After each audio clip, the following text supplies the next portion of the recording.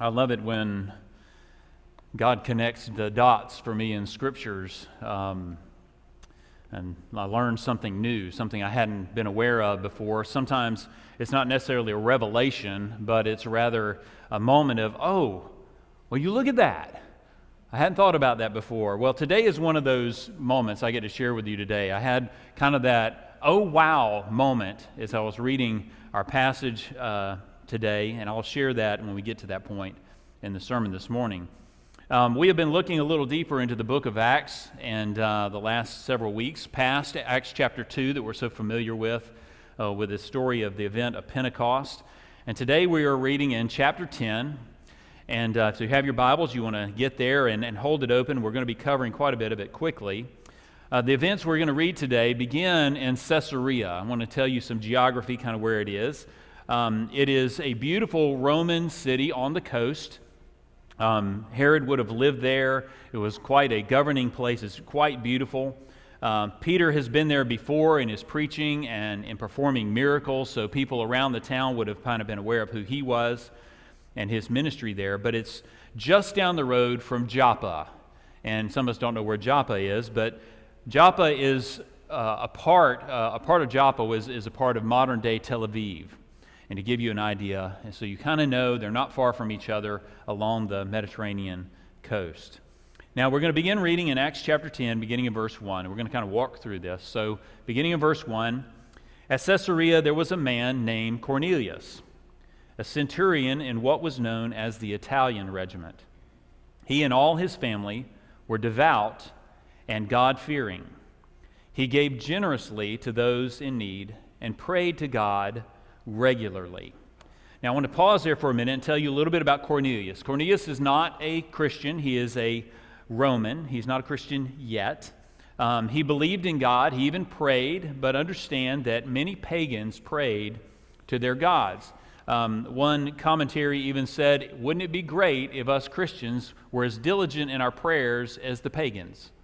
Because they were very serious about this. Now, they would pray in order to get God, their little g God, to do for them, to win his favor, to persuade him, to bless them, and things like that. Our nature is so we pray so that we can understand what God's will is, so that we can join him in what he's doing instead of getting God to come and empower us the other way around. It's quite a little different there. Today, if you were looking at Cornelius, today you might say that he was a man who lived in the neighborhood. He attended church on special occasions. He was friendly toward the church, but he was not actually a Christian. He does things some Christians do, like giving to help the poor, even offering up positive thoughts. Have you heard that before? I'm thinking of you. I will give positive thoughts toward you in your situation.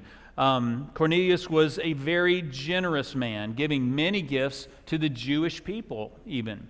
Now, understand the nation of Israel they have always laid great stress on giving. Matter of fact, they're still very giving as a nation. God taught them this in the Old Testament, and when we speak of the tithe, it meant something a little bit different to them. It was something much more involved, but their understanding was from the Mosaic system that actually they gave 3/10 of everything they earned. And we think 1/10 is a lot, right? They gave for the running of the government, that was 1/10. They gave for the maintenance of the temple, which was another 10th. And they gave 1/10 of all that they produced. So they gave 3/10 of everything they made. Now Luke points out that Cornelius was doing all this and more by calling him a generous man. He was a good guy. Cornelius took his needs to God, but he needed to have more light in his life. He wanted more understanding, more truth in his life. He may not have known how to pray, but he tried. He tried to pray regularly.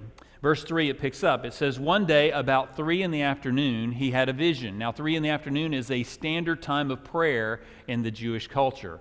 It's when they would go and offer up prayers. It says, he distinctly saw an angel of God who came to him and said, Cornelius, called him by name. Cornelius stared at him in fear. What is it, Lord? He asked.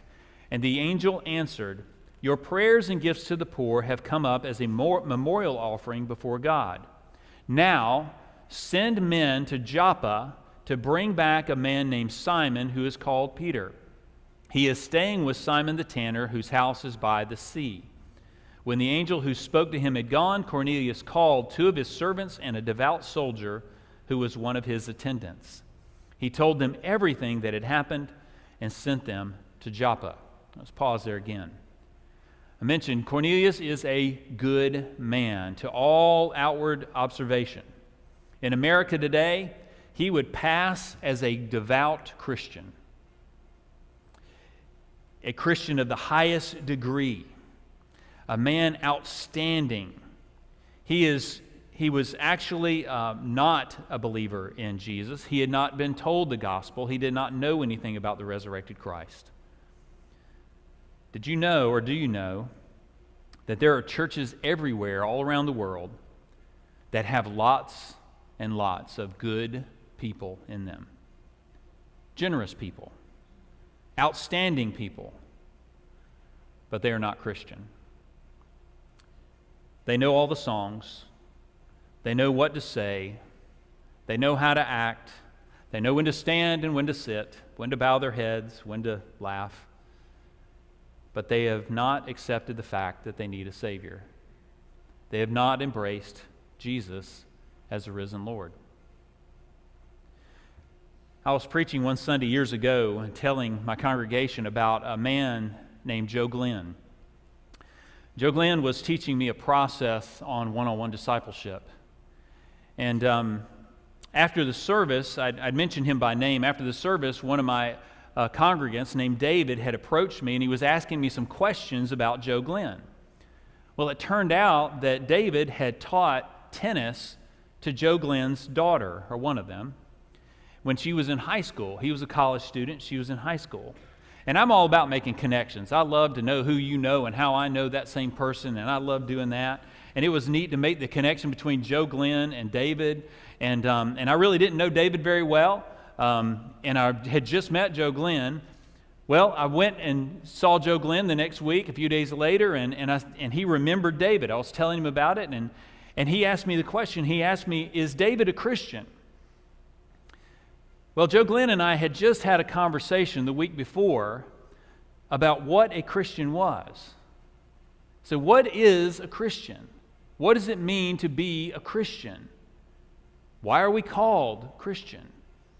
And after that conversation, and then him asking me about David, I couldn't answer. I said, I don't know if David is a Christian according to what we've just talked about. And so Joe Glenn asked me. Joe Glenn's a lay person. He's not a clergy, by the way. He kind of looked at me with this look, and he said, "So David's a member of your church, and you don't even know if he's a Christian or not? How did you let that happen?" I looked at him and said, "That's not fair." And he said, "You're right, it's not." But he said, "But if he's not a Christian, he deserves to be. Why don't you start meeting with him? Start discipling him like I'm discipling you." I went, "Okay." So I reached out to David actually on my way back into town. I called him and asked him if he would be willing to meet with me, and he was kind of reluctant at first. It sounded a little freaky, but he decided that he would. In our first meeting, we sat down, we talked about his spiritual journey, how he had grown up, what he had learned, if he'd been to church or whatever. And then we talked about what a Christian is. And I asked him, according to this definition, would you call yourself a Christian? And with tears running down his face, he said, "No, I would not." And my jaw got stiff, and I looked at him and I said, "Well, you deserve to be. Do you want to be?" And he said, "Yes." How many of us are sitting in church today and have never made a decision to make Jesus Lord of our lives? There are a lot of us in church who have been doing this church life a long time, but we've not committed to following Jesus.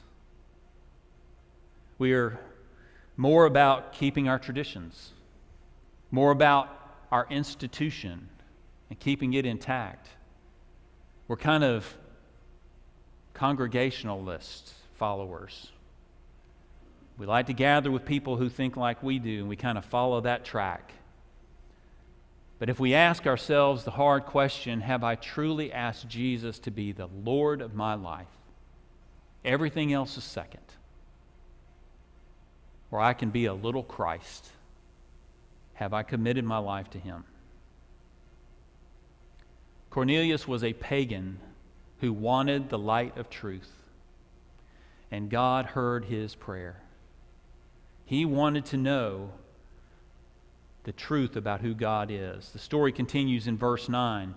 We read, about noon the following day, as they were on their journey from Caesarea to Joppa, Peter went up on the roof to pray.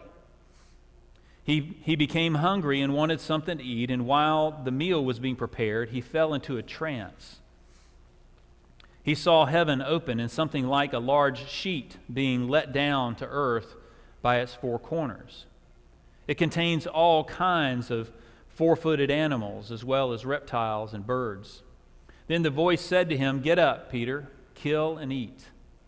"Surely not, Lord," Peter replied. "I have never put anything impure or unclean. I've never eaten anything impure or unclean." The voice spoke to him a second time, "Do not call anything impure that God has made clean." This happened 3 times, and immediately the sheet was taken back to heaven. And we're going to summarize some of the next several verses.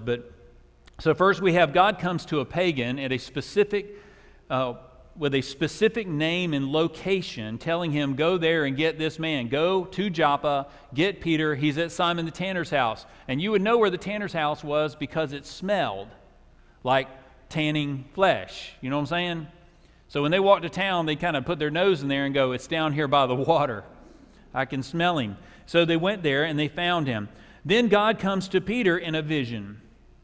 And Peter doesn't seem to understand it at first, and he tells Peter to go with these men that are going to come looking for him. He said, they're coming at your door right now, and I don't want you to miss this. Don't miss this. Peter is a man who is this side of Pentecost, just like we are, when it makes no difference whether we eat meat or not. However, Peter is still abiding by the Mosaic system and is not eating anything ceremonially unclean. He is sincere and he's very honest about it. But his struggle is in this vision because he wants to be faithful to God, and God seems to be saying, I want you to step out of your comfort zone and get past these traditions, because these traditions are creating a barrier to the good news of Jesus. And the Holy Spirit is talking to him about it. And as you continue in chapter 10, you find that as he's still wondering about this, Cornelius' men show up at the door. They tell Peter about Cornelius, and Peter invites them in, and they spend the night, and they eat together, and then the next day they leave for Caesarea, and these two men meet, Cornelius and Peter. Cornelius the pagan, well-educated, influential, powerful man, falls at the feet of Peter out of reverence as he walks in the door. And Peter may be a little embarrassed. He makes him get up and he goes, hey, I'm just a man like you. Don't be doing this. But Peter tells him, he says, you know it is against Jewish law for me to be here.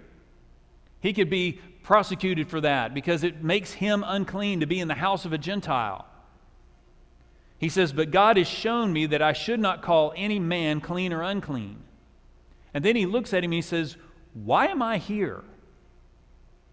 He doesn't understand why he's been called. So Cornelius tells him his vision, and then Peter understands that he is to present the gospel to him. You can read all the details in chapter 10.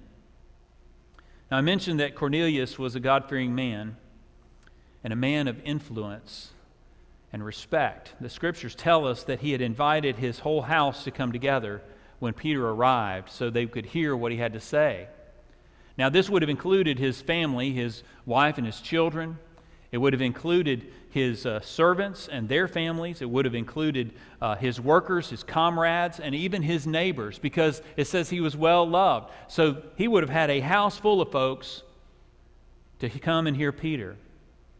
And this is when Peter Remember, the former day laborer or fisherman, he's not well educated. He's just a follower of this Jesus. And he realizes what God is doing with this opportunity. Verse 34 picks up. Then Peter began to speak. I now realize how true it is that God does not show favoritism, but accepts from every nation the one who fears him and does what is right. And he says, you know the message God sent to the people of Israel, announcing the good news of peace through Jesus Christ, who is Lord of all. You know that what has happened throughout the province of Judea, beginning in Galilee after the baptism that John preached. How God anointed Jesus of Nazareth with the Holy Spirit and power, and how he went around doing good and healing all who were under the power of the devil, because God was with him. We are witnesses of everything he did in the country of the Jews and in Jerusalem. Remember, he's in another place now. He's in the Gentile land. They killed him by hanging him on a cross, but God raised him from the dead on the third day and caused him to be seen. He was not seen by all the people, but by witnesses whom God had already chosen, by us who ate and drank with him after he rose from the dead.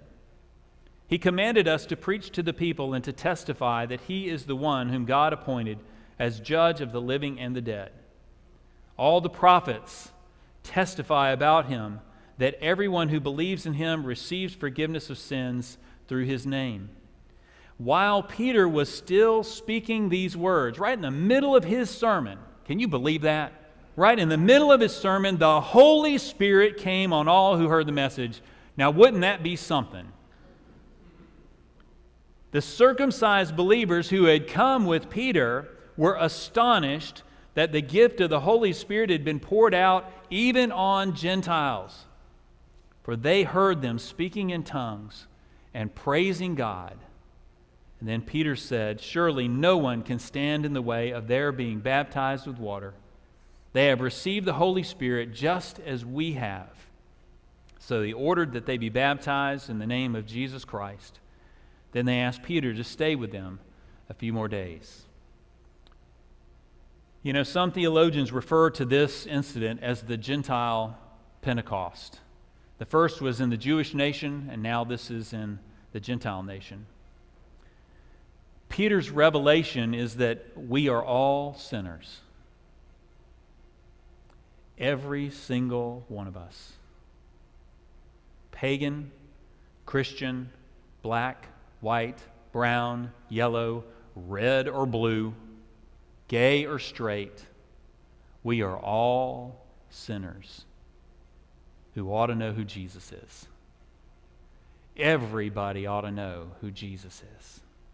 Because when you meet Jesus, it changes everything. You know, there is not a single sermon preached as recorded in the book of Acts that does not mention the resurrection of Jesus Christ. You see, that is the very heart of the gospel. Jesus Christ died, he was buried, he rose again from the dead. Those are the historical facts, and your relationship to a risen Savior determines your eternal destiny, nothing else. It's not the fact that he just died. It's not the fact that he just was buried. It's the fact that he is risen and alive today, and he wants a relationship with you.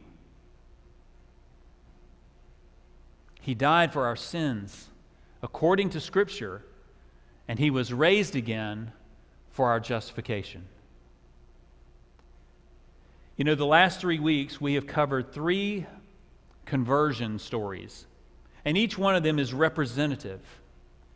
The Ethiopian eunuch conversion, Saul of Tarsus, the conversion story, and now Cornelius. In each one, the Holy Spirit moved, using a man of God and then the Word of God to bring a revelation of who it is and bring about salvation for those individuals. So why are these 3 representative? Well, each of these 3 men represented a race and a people group that every person on this planet can trace their lineage back to. All of them go back to 3 brothers. This is my wow moment. This is my, oh my gosh. You can trace all of our lineage back to 3 brothers, Ham, Shem, and Japheth. And some of you are like, I've never heard those names before. That's because there's Noah's boys. You ever heard of Noah? After the flood, Shem's line were the Israelites. They included the Assyrians, the Chaldeans, the Elamites, Arameans, Moabites, Ammonites, Edomites, and modern-day Arab people. These were the people that got the message through Saul's conversion. Understand that line, his conversion. Japheth's line included Persians, Romans, Scythians, Macedonians, and modern-day Western Europeans. Cornelius's people. Probably most of us here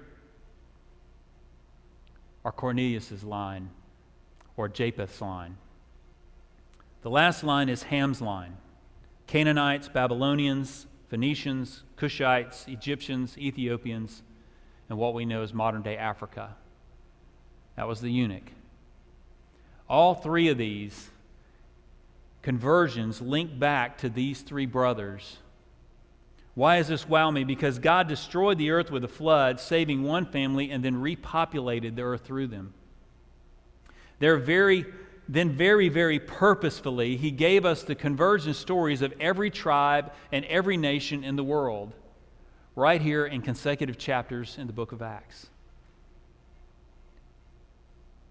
You have been reached out to very purposefully. God brought about a tremendous change in Peter, something against all his tradition in order to reach someone for Jesus that was outside of that tradition. My question is, do you know Jesus as your Lord and Savior? You deserve to. You can. You should. Because the truth is, everybody ought to know. Everybody ought to know who Jesus is. And I hope that you know Him today. As we prepare for communion today, remember the words that we will be sharing. We will say, Christ has died, Christ has risen, Christ will come again. Such a powerful testimony of who Jesus is for us. As you prepare your hearts, I'll prepare the table for us today.